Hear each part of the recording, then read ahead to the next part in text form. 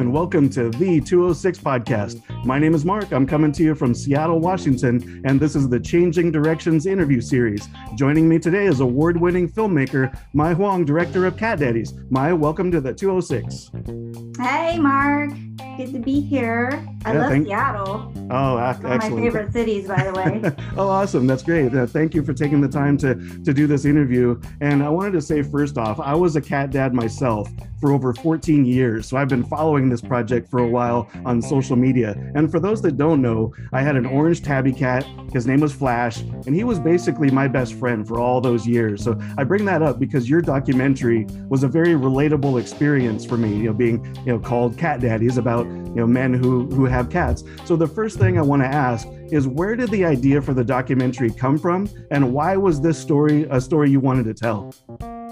So, I've always loved cats, of course, and a few years ago, there was kind of like this explosion of men sharing photos with them and their cats on the internet. And, there's a lot of famous cat dads, like Little Bub's dad and Jackson Galaxy. It seemed like men were getting a lot of positive attention for loving cats. With good reason, because whenever I see photos or videos of man holding a cat or a kitten, it's very heartwarming to me. It never gets old. It gives me some sort of it's like a Marie Kondo spark joy or something. Yeah, definitely. Whenever I see it, it's just wonderful to see men being so tender to a small creature. Right. And so that was going on, and around the same time, my husband, at the time we weren't married, but he was never, I would never have pinned him as a cat guy. I mean, he knew I liked cats. Yep. He was just always sort of indifferent around my cats at that time. Anyway, and one day a cat found him, just showed up hungry. I mean, literally showed up on the doorstep, and he, called me and was like, what do I do? And so I told him, go get the cat some food and give it some water, milk, whatever. Right. So he started taking care of the cat, and they just bonded like best buds. I would not have ever guessed it. I didn't know he had it in him, honestly. I started seeing a different side of him. I mean, he's a very sweet guy already, but there's a different kind of tenderness that came out. I thought that, well, if he could be a cat guy, how many other guys don't know that they could love cats? Right. And it just was just sort of an idea for me. I'd actually not wanted to direct movies anymore. I really wanted to just produce and just sort of help out. But I just had this idea that wouldn't go away for a year or two. And every time I talked to people about it, they sparked too. They just thought it was such a sweet idea. That's so cool. Because we're all following hashtags hashtag cat dads, hashtag men with cats. Right. There's now photo books and, about men with their cats. There's a lot of articles on the internet about famous, men and their cats, and, Ernest Hemingway and Mark Twain and I mean, the list goes on. And so I thought, I think there's some interest in this. I think, I could do something, and it would be something that I would want to see myself. And if I want to see it, maybe other people want to see it. I'm also I also love to consume movies on the big screen in a cinema. I'm not a big fan of, I know there's millions of, cat videos on YouTube. And I watch Right. them, but I really can't watch them for hours on end, Yeah. I just don't consume my media that way. I like being in a theater. I like seeing it big. I like good sound. I wanted to create something like that for, the cat loving community. I just think that it's great to bring people out in a safe space that, they can be their cat loving selves and not feel, embarrassed by it and just be around other people like them. And I just thought maybe it would help encourage more men to sort of find the inner cat dad, because who knows, like you don't know what you don't know, so maybe they don't know. Oh, that's a very good point that you bring up, and I really liked how you had a very wide-ranging variety of cat dads in your documentary, all over the country, different personalities, different places in life. So what was that casting process like? I don't know if you'd call it a casting process, but it seems like it would be a very unique situation to choose who you wanted in the film. Yeah, I very specifically wanted everyone to look different, have different occupations, be geographically different. And yeah, everyone should like feel different. I wanted this film in different cities that had a different flavor, different, just places that look different. It was actually originally supposed to be international, but COVID changed that halfway through our shooting. So a lot of the cast, not a lot, but some of the casting changed because there were cat dads we couldn't get to. And so some guys, their story expanded a little longer, so we had more time to spend with them. And then it just became, focused on the US, which was not my original intention, but, for the time being, that was fine. And I really found almost everyone on Instagram. They were usually someone I was already following. And then if there was like someone I was looking for like a different state or area, I would just sort of do a search, like search some of those hashtags like men with cats or something, and then just sort of go down the rabbit hole and just sort of check people out. It's a little stalkerish, but it's kind of a cool way to pre-audition people, because if you go through their Instagram, you can see you can kind of figure out what city they're in before you approach them. You can see, you can sometimes get clues about what kind of occupation they might have by looking at their Instagram. And also seeing how social the cat might be, and seeing them in different scenarios, maybe pictures with, other people, not just their parents. So that could clue me in. Okay, is this a workable cat? Like, because we obviously did not want to cast any cats that were going to be stressed out by having us there. So that was pretty heavy in the consideration, because if the cat was like my cats couldn't have been in it. Everyone always asked me, well, is your husband in it? And I know our cats would freak out and they would hide as soon as a couple strangers walked in. So that wasn't going to work. So it was really important that the cats were okay and they weren't going to be stressed out. So that kind of knocked a lot of people off the list. Sounds like a great way of doing it. And as you mentioned, some might call it stalkerish, but I think we're better off calling it research. So it is, it is research. Definitely. Thank you for explaining that. Now, one thought I had while watching the film was you often give the audience a cat level view from the camera perspective. So I'm wondering if that created any unique challenges in how you film those type of scenes. Yeah, I'm glad you mentioned that, because people underestimate how hard it is to film with cats. As soon as they see a camera, they automatically just want to turn their backs to it. I don't know why, they just know. And our DP was great. He had to get on the ground a lot. He was basically crawling through most of the filming, just trying to capture their world. Just trying to capture close-ups, just trying to catch them in their natural habitat and just sort of, keep them calm. It takes a very special person, and luckily we picked the right person. I'd say we picked him for that reason more than anything. It's like, how do you move around cats? How do you approach them? It's not easy to be crawling around and trying to shoot with a camera all the time, and it's hard on the knees,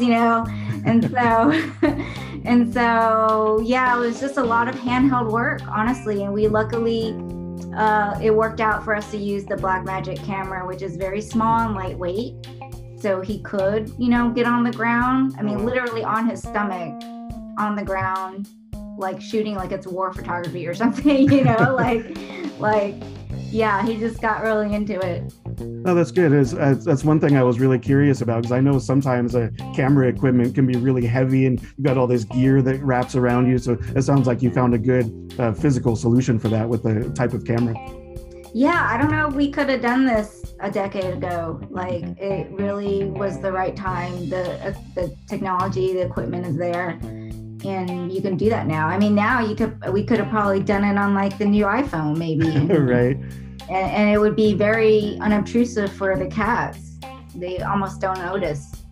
Oh, it's amazing how technology has been advancing. That's a good point. Maybe if there's a sequel.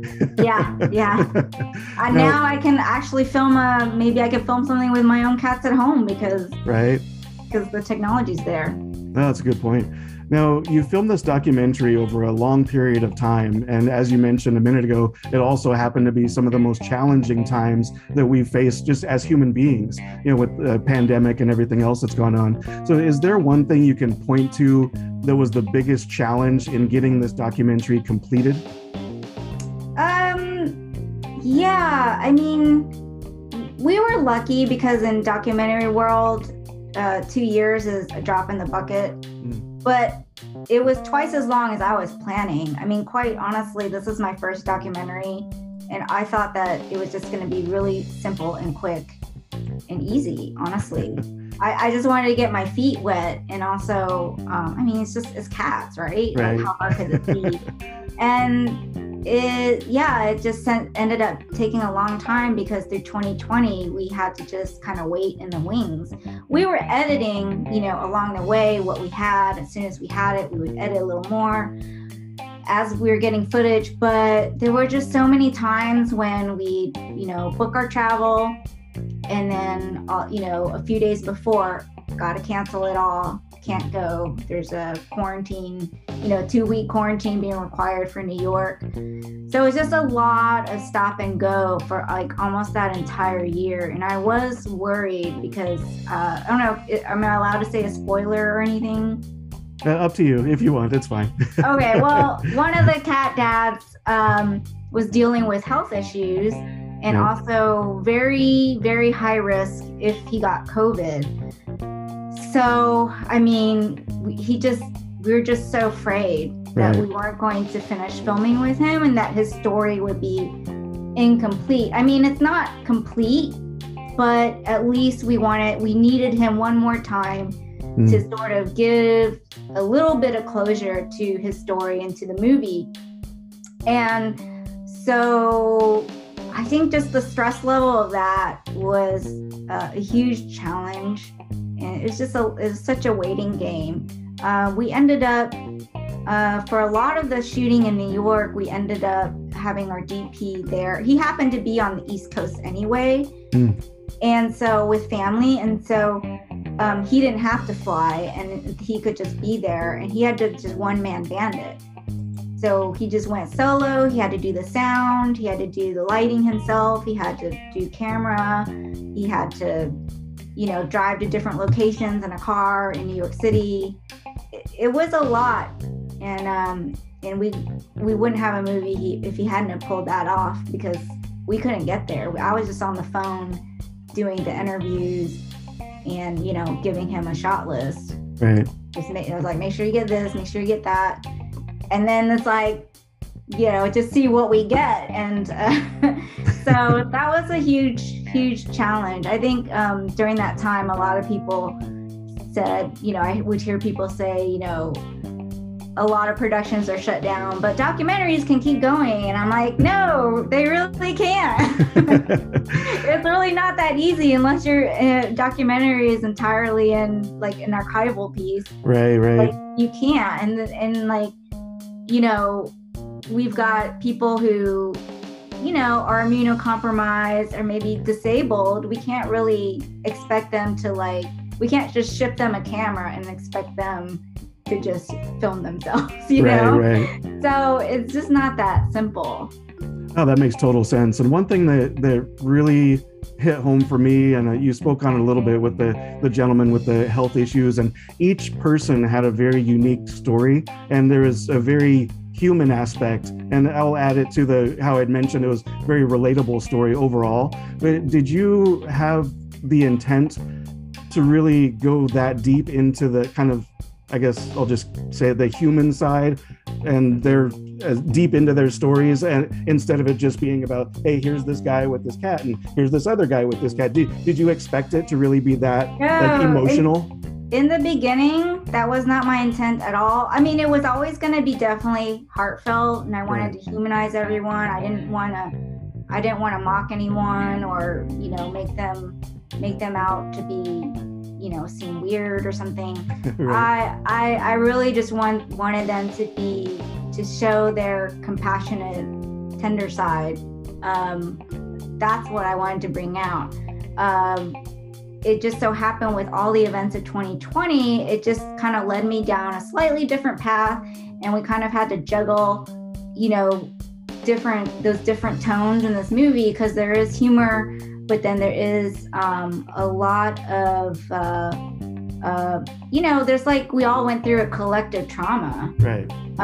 In many different ways, and it just had to be part of the movie, and I think we made it work in the end.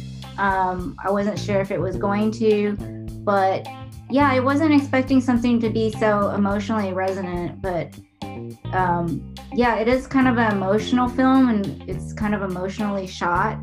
I think that what it brings out is that we all have these difficulties no matter where we are, who we are in life, and we have that commonality. I mean,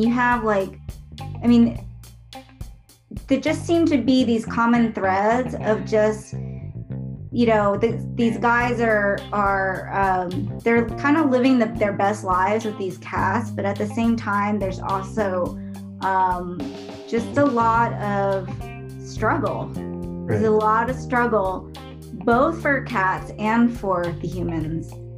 And I just thought that was kind of like an interesting parallel. And, you know, it's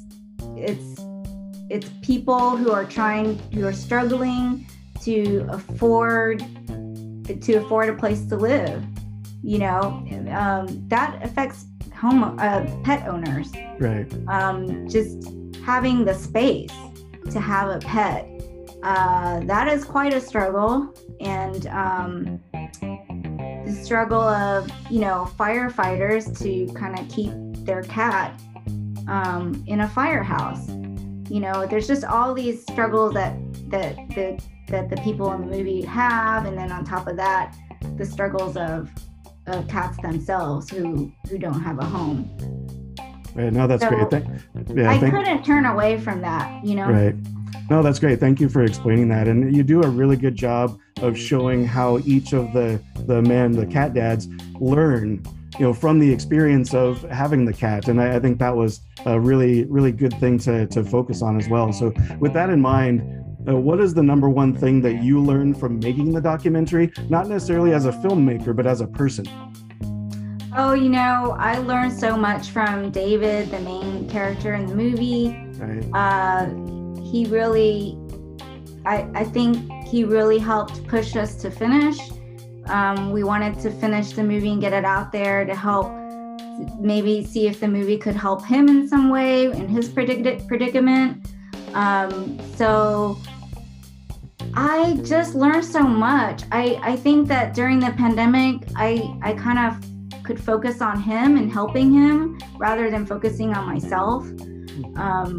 I really, I hope other people can see that, you know, there's always someone else that needs help. And sometimes if you can help them, it'll kind of take away from your own worries.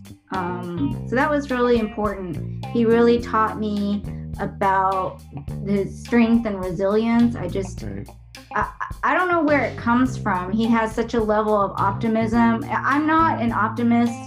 I like to think I'm a realist, but it takes a lot of optimism, I think, to be a filmmaker and to complete a film. You really have to be. And also just in life. I mean, he tells, even though he has all these problems, really all the cards are stacked against him, he still tells me that he feels so lucky.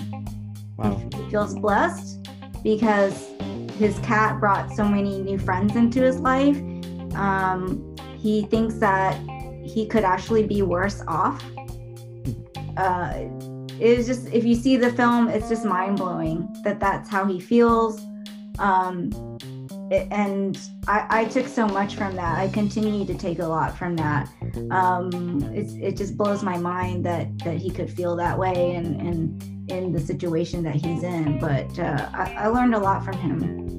No, absolutely. And his story, watching him inspired me, just from sitting here from my perspective. And you can see how he inspired everybody that he came into contact with. His friend that, took the cat for a while. I guess we are not spoilers, but we're telling a little bit of the story, right? Exactly. But I'll just leave it at that. Just he was a very inspirational character. So I'm glad that you were able to get that angle of it, and also, as based on the question, get something out of it yourself, because I think it would be impossible for you not to be affected by your interactions with these people as well. Yeah, he's like a family member to me. We keep in touch weekly. And honestly, everything that's going on with the film really uplifts him right now. I mean, he's not out of the woods, right. And he's still at risk for getting COVID. And he's still a very high risk group. And so yeah, I mean, I don't know how he gets through it, and it's definitely changed me, because I think that the movie also breaks a lot of different stereotypes, not just about men and cats or ladies and cats. It's really about all kinds of people, right? Right. And I specifically try to, have people with different occupations and stuff. And I think that we see them in a different way, and I hope it breaks a lot of stereotypes. No, absolutely. I think that's something that people will notice in the documentary. Now, speaking of learning, like we just talked about, and speaking of people's backgrounds, I don't know if this is a little known fact, but I thought it was when I discovered it, but you actually founded the Asian Film Festival of Dallas. Yep. After you studied film at SMU. So you definitely understand the festival experience. And it seems like movies have always been a part of your life. Can you touch on your background and where your love of movies first began?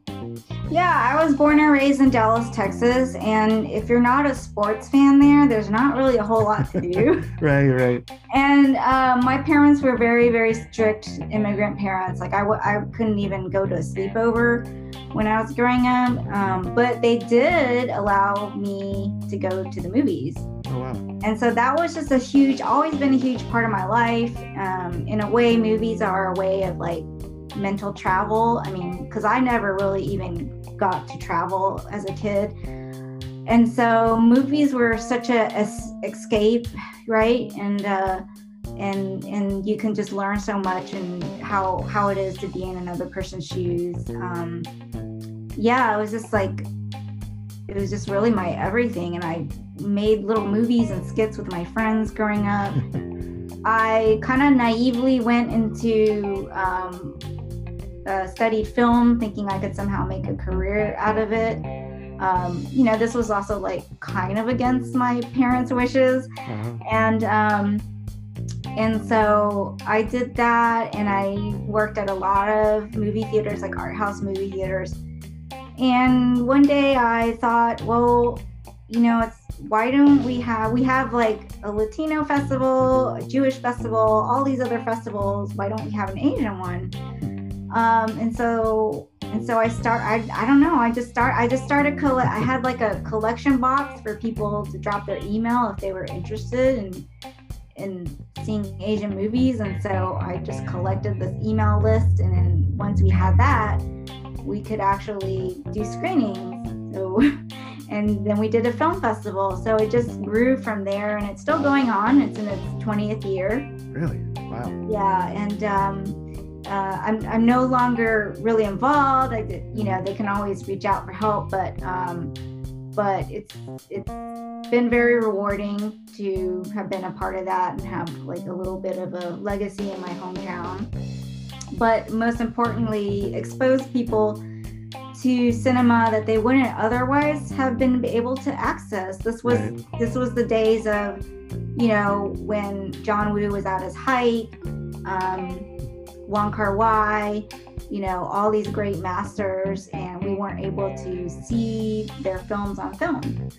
And I just felt like I had to change that. Some of it was selfishly motivated, but you know, and nowadays it almost feels like a lot of that cinema is becoming part of the mainstream, as we saw with Parasite a few years ago, and a lot of other filmmakers. It's like, you know, they weren't overnight successes. Like they've been around for a while. Right, exactly. Yeah. No, that's amazing that I like that you looked at it from that perspective too, as you wanted that cinematic experience for these films, because you're right, you know, 20, 30, 40 years ago, you know, films that were made in Japan or China or wherever, you would only see on TV, maybe. They would pop up on probably a cable channel or something, but you rarely saw them unless for some reason they became a big hit, which was very rare. But yeah, it's definitely a different landscape now. So it sounds like you were maybe a small part of creating that shift with your film festival. That's amazing. So now, speaking of film festivals, you know, Cat Daddies had its world premiere. Again, you're from Dallas, so the premiere was at the Dallas International Film Festival. And I feel like that should kick off what should be a really successful festival run for the movie. So tell me about the premiere experience in Dallas, and what are you now most looking forward to moving forward? Dallas was so great because I just think it's a filmmaker's dream to screen at the Alamo Drafthouse. It's my favorite theater chain.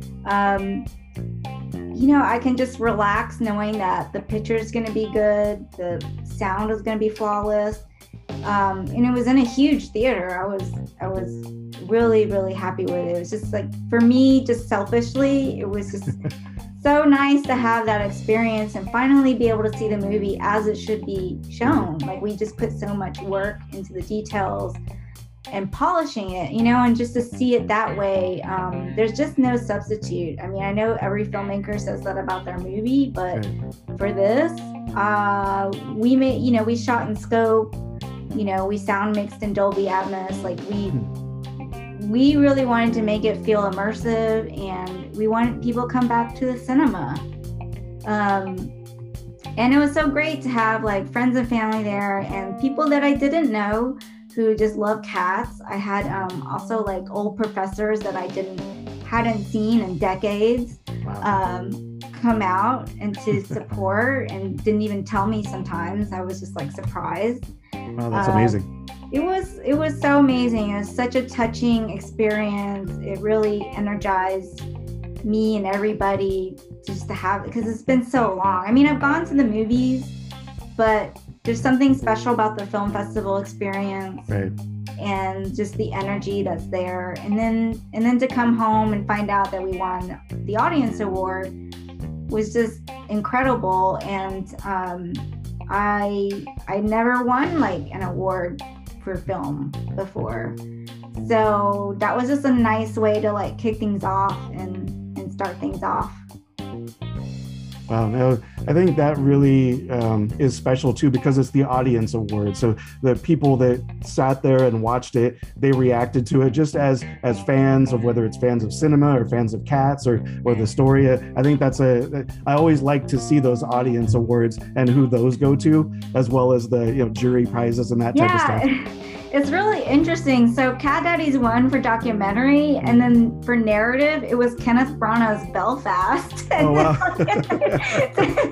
Two very different films. I mean, I think it's awesome. I'm like in good company, right? Yeah. And I'm really dying to see that movie because I've heard so many great things. But to like be right there, like in the same list, it's just exactly. Like pretty incredible. So definitely not expected at all. I mean, it's like in a year like this, we're just happy with whatever we can get. So exactly. Just having an in-person screening, I'm happy. I'm thrilled. I don't need anything else. Right.